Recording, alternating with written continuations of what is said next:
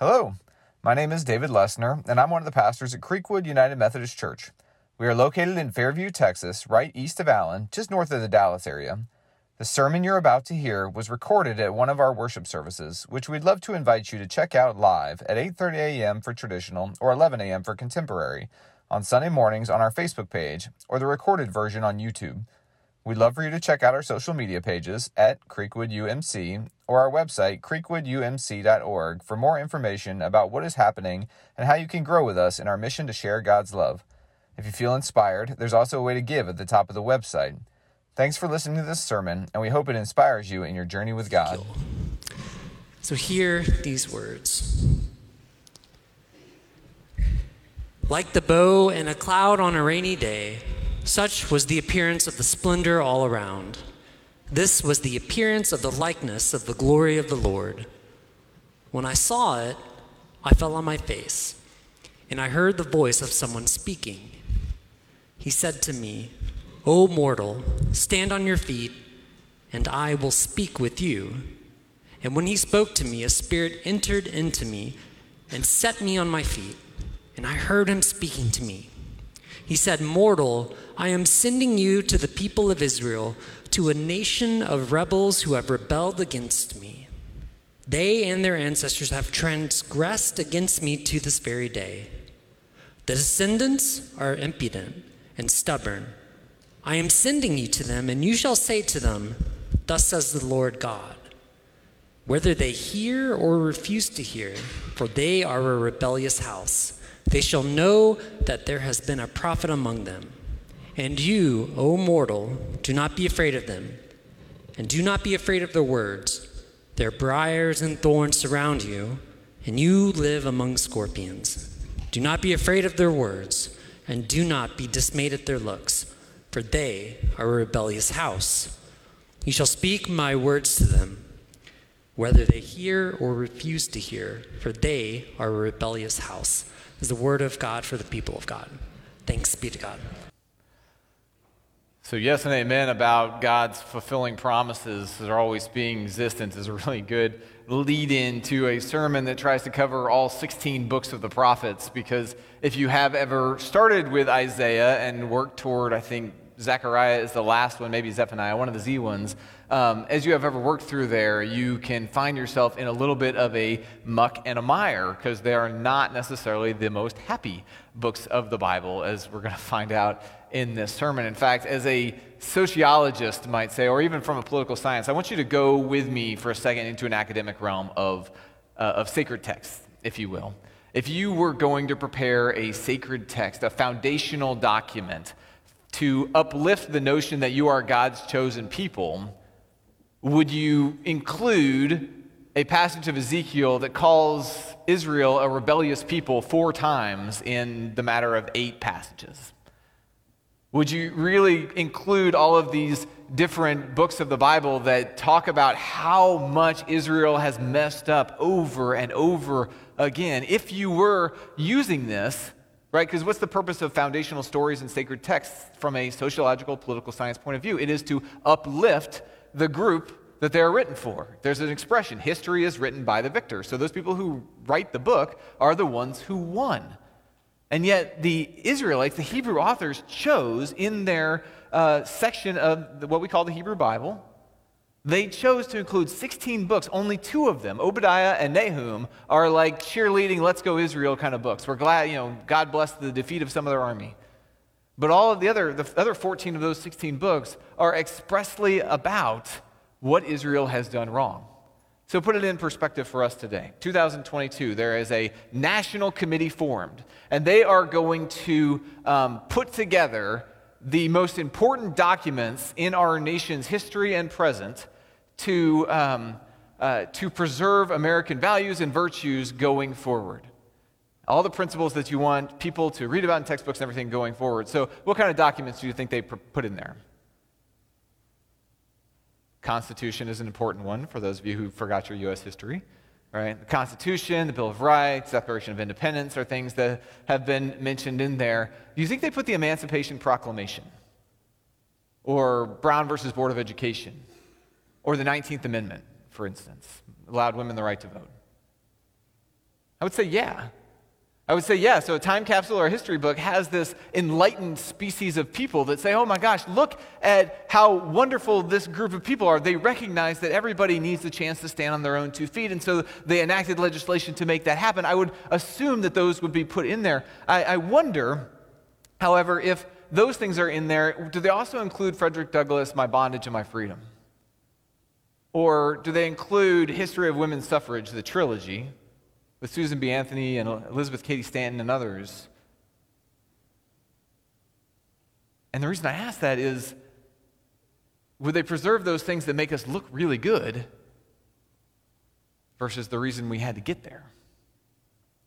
Would they put in the documentation like Ezekiel that says, at one point we weren't so great. At one point we struggled with things. At one point we missed the mark. And that's the reason why that we've done all these other things. Because often, when we're trying to tell a story, we're not so good about including the parts that make us look bad. We're not so good about the hard truths that are often presented when we take an honest look at our history or even ourselves. And so prophets are God's people that do that for us. Prophets are people who come to tell the truth. And it can be a hard truth, but a hard truth can still lead, as Jesus says, and you will know the truth, and the truth will make you free. The more truth that we know, the more we can correct the problem. The more truth we are able to face, the more we can truly live into what God's truth looks like. And so God sent prophets. I think God still sends prophets today, but God sends prophets in the Old Testament. There are more than are just in those 16 books like Isaiah and Ezekiel and Jeremiah, Hosea, Amos, Zephaniah, all those, Habakkuk, all those books, because you got Nathan in 1 Samuel who confronts King David for his adultery and murder of Uriah. You've got Deborah in Judges who's called a prophet. You've got Miriam in Exodus who's called a prophet. Even in Isaiah, Isaiah's wife is called a prophetess. So you've got this dynamic duo of husband and wife that is speaking hard truths into the world before Babylonian conquest, essentially. And that's much of what the prophets speak to are these truths that are going to get the Israelites in trouble because they're not living into the ways that God prescribed for them, that are the kind of ideal ways of Eden, if you want to say that. So prophet in Hebrew is navi, which literally translates to spokesperson or one who is called. And the idea behind a prophet versus just a teacher is the prophet is believed in these scriptures to carry the full authority of God, that they are speaking the very word that God has given to them and nothing else, so that we can truly be corrected, so we can truly be put on the right path towards all of the hope and the promises that are also mentioned in the prophets if we live into the grace and mercy and justice that God has asked us to live into. And I mention that they need to carry the full weight of heaven behind them, because if it were me or anybody else who got up here on the stage and started listing off all of the ways in which our system, society, or individual are broken, what do you think the primary reaction is going to be? David's lost his mind. Right? Prophets don't make people happy. Prophets generally don't tell, they don't come to make people feel good. They come to tell the truth. And while the truth can be hard, the truth will set us free. So another aspect, though, about prophets is when you read them, to emphasize that it is not just simply a woman or a man speaking to the Israelites or to us today. They often come with what's called theophanies. And theophanies are these, what theophany literally means is vision of God. You know, so someone receives a vision of God. So Moses, considered a prophet, he has the burning bush that announces to all who read Exodus or who heard the story when it was being told orally that there is this bush that didn't burn even though it was on fire. And so the Israelites would have heard that story and thought, oh my gosh, that's something that we can't do, so it must be God. So the prophets often come with these theophany stories, like Isaiah, who has these angels circling around this big fiery throne. And one of the angels goes to the altar of God with tongs, picks out a burning hot coal, and comes and puts it on Isaiah's lips so that his lips are purified. So there's nothing of human value that's coming out of his lips, but it is purified, coming straight from heaven. What we also learn is that apparently angels need oven mitts too, because they cannot handle hot coals just like we can. If you look at Ezekiel, which was the prophet we read from for the scripture today, it's even wilder story of, if you've ever been to a Renaissance art museum and you see cherubim, they're usually naked babies with wings. Cherubim are the same angels that defended the entrance to the Garden of Eden with flaming swords. So cherubim here are protecting the altar of God because it's too holy to approach, and you cannot find a picture on the internet that truly depicts what Ezekiel saw because there's no throne mentioned in Ezekiel. It's just a big fiery fire, but we like depictions of God as a human being. So that's there. The angels have 6 wings. They have 4 faces on their heads, an eagle, a lion, an ox, and a man. And they move up and down in synchronous with these, if you see these steel orbs that all have eyes on them as well. And what some of you who lived through the 60s are thinking about is that Ezekiel had an acid trip. And that's not funny, kids. Don't take drugs. But they're wild, and they're meant to be wild. They are meant to be wild because no human being can create that experience. So when we are reading these, again, it's just the importance of that what we are reading is meant to be seen as this is coming straight down the line from God to the people so that people will listen, because we don't like being corrected by each other. We don't like being corrected by what we see as mere mortals, so carrying the authority of God when bringing these hard truths. Now, what are the hard truths that they're bringing? A lot of times it comes, and Dave, if you can clear the background, not the scripture on there. I messed up when I put these in here. A lot of times it's coming from breaking one of the commandments, essentially, of honoring other gods. And so Hosea talks about, when Israel was a child, I loved him, and out of Egypt I called my son. This story, this Exodus narrative of God being faithful to bringing people out of bondage. The goal of God for individuals is to be broken out of bondage and be able to have the life of standing on their own 2 feet and loving each other well. So the more I called them, the more they went from me. So this is the disconnect here, right? God did something for us, but the more God did for us, the more we kind of took it as our own achievement, and we went and did something else, and they kept sacrificing to the Baals and offering incense to idols. Yet it was I who taught Ephraim to walk. I took them up in my arms, but they did not know that I healed them. Neglect of God. I led them with cords of human kindness, with bands of love. I was to them like those who lift infants to their cheek. I bent down to them and fed them. And because they didn't recognize this, it's not necessarily a divine punishment. It's just a natural consequence of going to these other priorities besides God. They shall return to the land of Egypt, and Assyria shall be their king, because they have refused to return to me. And Hosea is writing about, foretelling that if you continue in these ways, you're not going to be strong enough. The Assyrian army is coming, and they're going to conquer you, which they did, because they had turned away from God. And you can look at it as a divine consequence of turning away from God. You can also just look at it from their priority standpoint of everything that God had told them to be about being a strong nation that cared and loved for each other would have given them the strength to fight Assyria, but instead they had a few powerful and a lot weak, and it just doesn't work that way. Hosea also talks about, if we talk about loving God and connected with loving our neighbor, he goes on to say, a traitor in whose hands are false balances, he loves to oppress. And so they're cheating each other with mismatched scales. They are taking advantage of the poor, and a class system starts to develop. Ephraim, which is another name for the northern kingdom of Israel, has said, I am rich, I have gained wealth for myself. And all of my gain, no offense has been found in me that would be sin. And so we've got this type of sin that's going on, this type of injustice, which just seems normal to those who are perpetrating it. It's not registering. And this is often why prophets are sent, is because sin becomes normalized. And it becomes something that we can't see because it's just part of normal every day. If we cheat somebody for our own gain and it causes us to have a better life situation, well, the ends justify the means, right? And Hosea speaks to the situation of the poor.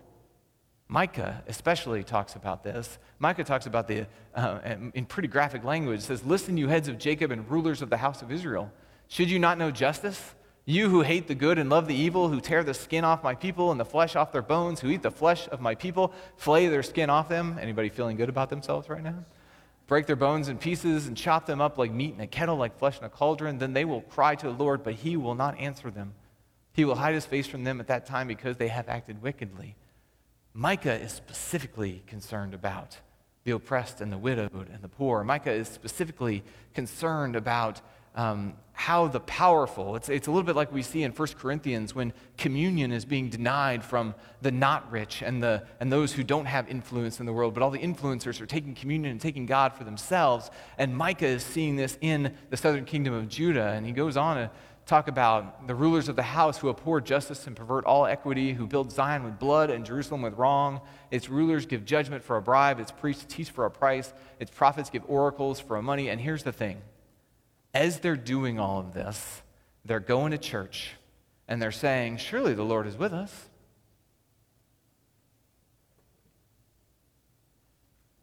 But all along, while they're in church, they're reading, "You shall have no other gods before me." No other priorities, no other focuses, nothing that takes more importance than the ways and will and love of God. All along, they're reading for Deuteronomy, the law for when they enter into the Holy Land. You shall not charge interest on loans to another Israelite, interest on money, interest on provisions, interest on anything that is lent. And it goes on to add specific riders for how you should treat poor people, including when you farm your field, you shouldn't farm at all, so that there is some for the poor to make sure everybody has something to eat. There are, even in a world in which women were considered second class, there are statutes that protect women when they are widowed or left behind or other things of that nature. It is a community that is designed to look out for each other so that no one is ever sitting high and mighty looking down on somebody else and devaluing their humanity. It is a system and a way of life that seeks to value every person that is in that place. But here's the good news. Every prophet tells the hard truth. They speak the hard truth. They speak the truth that will set us free if we will decide to listen. And every one of them, though, with the hard truth comes with the truth of promise. If we're singing all of God's promises are yes and amen, and even when the Israelites are in exile, God speaks through Jeremiah and Isaiah to say, don't worry, I'm going to rescue you from this, but I need your help in doing that. I need you to listen to the ways in which I've already told you to live. I need you to live into the promise of what the original intent of Eden was supposed to be. And if that happens, God will come, and it says, in the days to come, the mountain of the Lord, this is in Micah, of the Lord's house shall be established at the highest of the mountains and shall be raised above the hills. We shall have no other God but God. No other God but God. People shall stream to it. It will be so attractive because of the way that we love each other, right? Jesus said, they will know you are my disciples by your love. It will be so attractive that nations will stream to it and say, let us go to the mountain of the Lord, to the house of the God of Jacob, that he may teach us his ways and that we may walk in his path, because it will be so revolutionary the way that no one is left out or left behind. It will be so revolutionary in the love that is shown and the sacrificial love that builds up a world where everybody has the chance to stand on their own 2 feet. For out of Zion shall go forth instruction and the word of the Lord from Jerusalem. And the Lord shall judge between many peoples. Right? Nations are going to start coming together, shall arbitrate between strong nations that used to be at warfare with each other. And you can take out nations and you can say strong personalities that have been at war with each other, strong individuals who have been at war with each other. And here's the good news. When that happens, they shall beat their swords into plowshares and their spears into pruning hooks. They're going to turn destructive tools into productive tools. They're going to turn tools that are meant to tear down and destroy into productive tools that are meant to build up and nurture. Nation shall not lift up sword against nation, neither shall they learn war anymore. But they shall all sit under their own vines, under their own fig trees, and no one shall make them afraid. For the mouth of the Lord of hosts has spoken. And if you're a Hamilton fan, you'll recognize the words that George Washington quotes here about being able to sit under your own vine and fig tree and not be afraid. Because in the kingdom of God, everybody has the chance to have their own vine and fig tree. And kings and rulers and priests and pastors don't take that away from people, and we don't take that away from each other. It was an interesting part of our trip that we took at the end, because I've kind of been skimming through the prophetic books, and Carrie Lynn had pitched this sermon series idea as like a light, fun sermon series during the summer, and then the prophets came around, and I was like, how do I make the prophets light and fun? So I've been trying to think about that as how do I make this? And I realized that you can't, outside of telling acid jokes, right? Because the last stop we made was in Memphis, and we got the barbecue and we went to Beale Street. We didn't go to Graceland, for those of you Elvis fanatics, I'm sorry. But the last thing we did was we went to the National Civil Rights Museum, which is at the old Lorraine Motel where Martin Luther King Jr. was assassinated. And it was really, really well done museum of our nation's history and some of the not so great moments and some of the heroic moments of certain individuals and groups.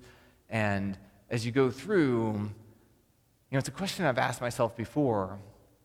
When you go through and you see these pictures of the Freedom Riders sitting at lunch counters, and it's not like the white people were indifferent to them.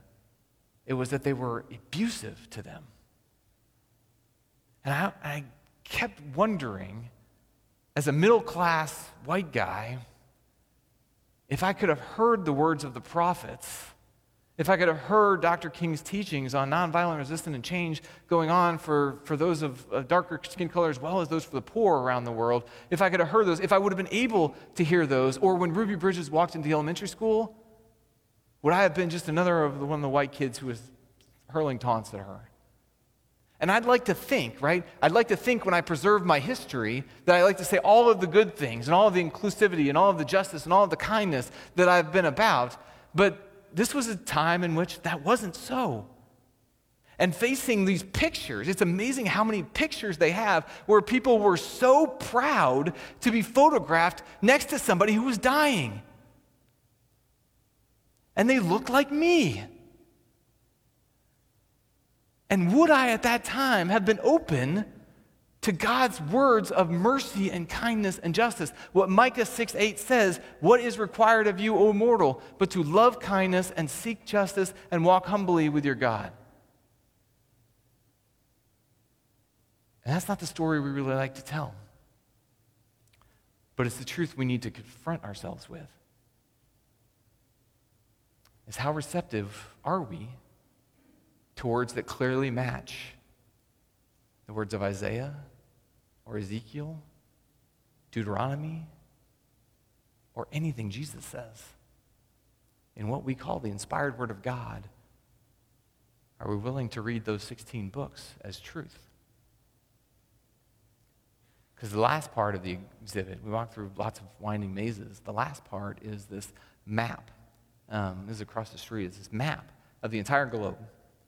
And on it are somewhere between 30 and 50 red dots in all different parts of the world. And there's one in India for Gandhi. There's one in Afghanistan for Benazir Bhutto. There's one in the United States for Martin Luther King and a few others and different ones around the world. And what they are red dots for every time someone was working nonviolently to create a better world for an oppressed group that was not being shown the justice of God and was assassinated for it. Sometimes by people in their own group who felt like they were becoming too open and liberal. It was a stark reminder that the stories we like to tell are not always full of the truth. But when we are confronted with the truth, and we have ears to hear and eyes to see, the truth can set us free. And not only can set us free, but it sets people free around the world who are being persecuted, who are being slaughtered. And we need to examine whether we are simply, if we are in the fight with God, because then I'll just say this on kind of a tangent. I'm reading a book on John Wesley. And the way that John Wesley describes Scripture, this is in our United Methodist Book of Discipline, it says, all things necessary for salvation are in the Bible. And I think most of us would probably say, yeah, 100% we'll agree with that. So why are those 16 prophetic books in there? Because they don't deal with, if you accept Jesus Christ as your Savior, you will go to heaven. Those 16 books deal with, if we believe we're going to heaven, why aren't we doing it right now? And it's a challenge for us to ask ourselves whether we're open to the Word of God or whether we're open to some of the Word of God. Let's pray.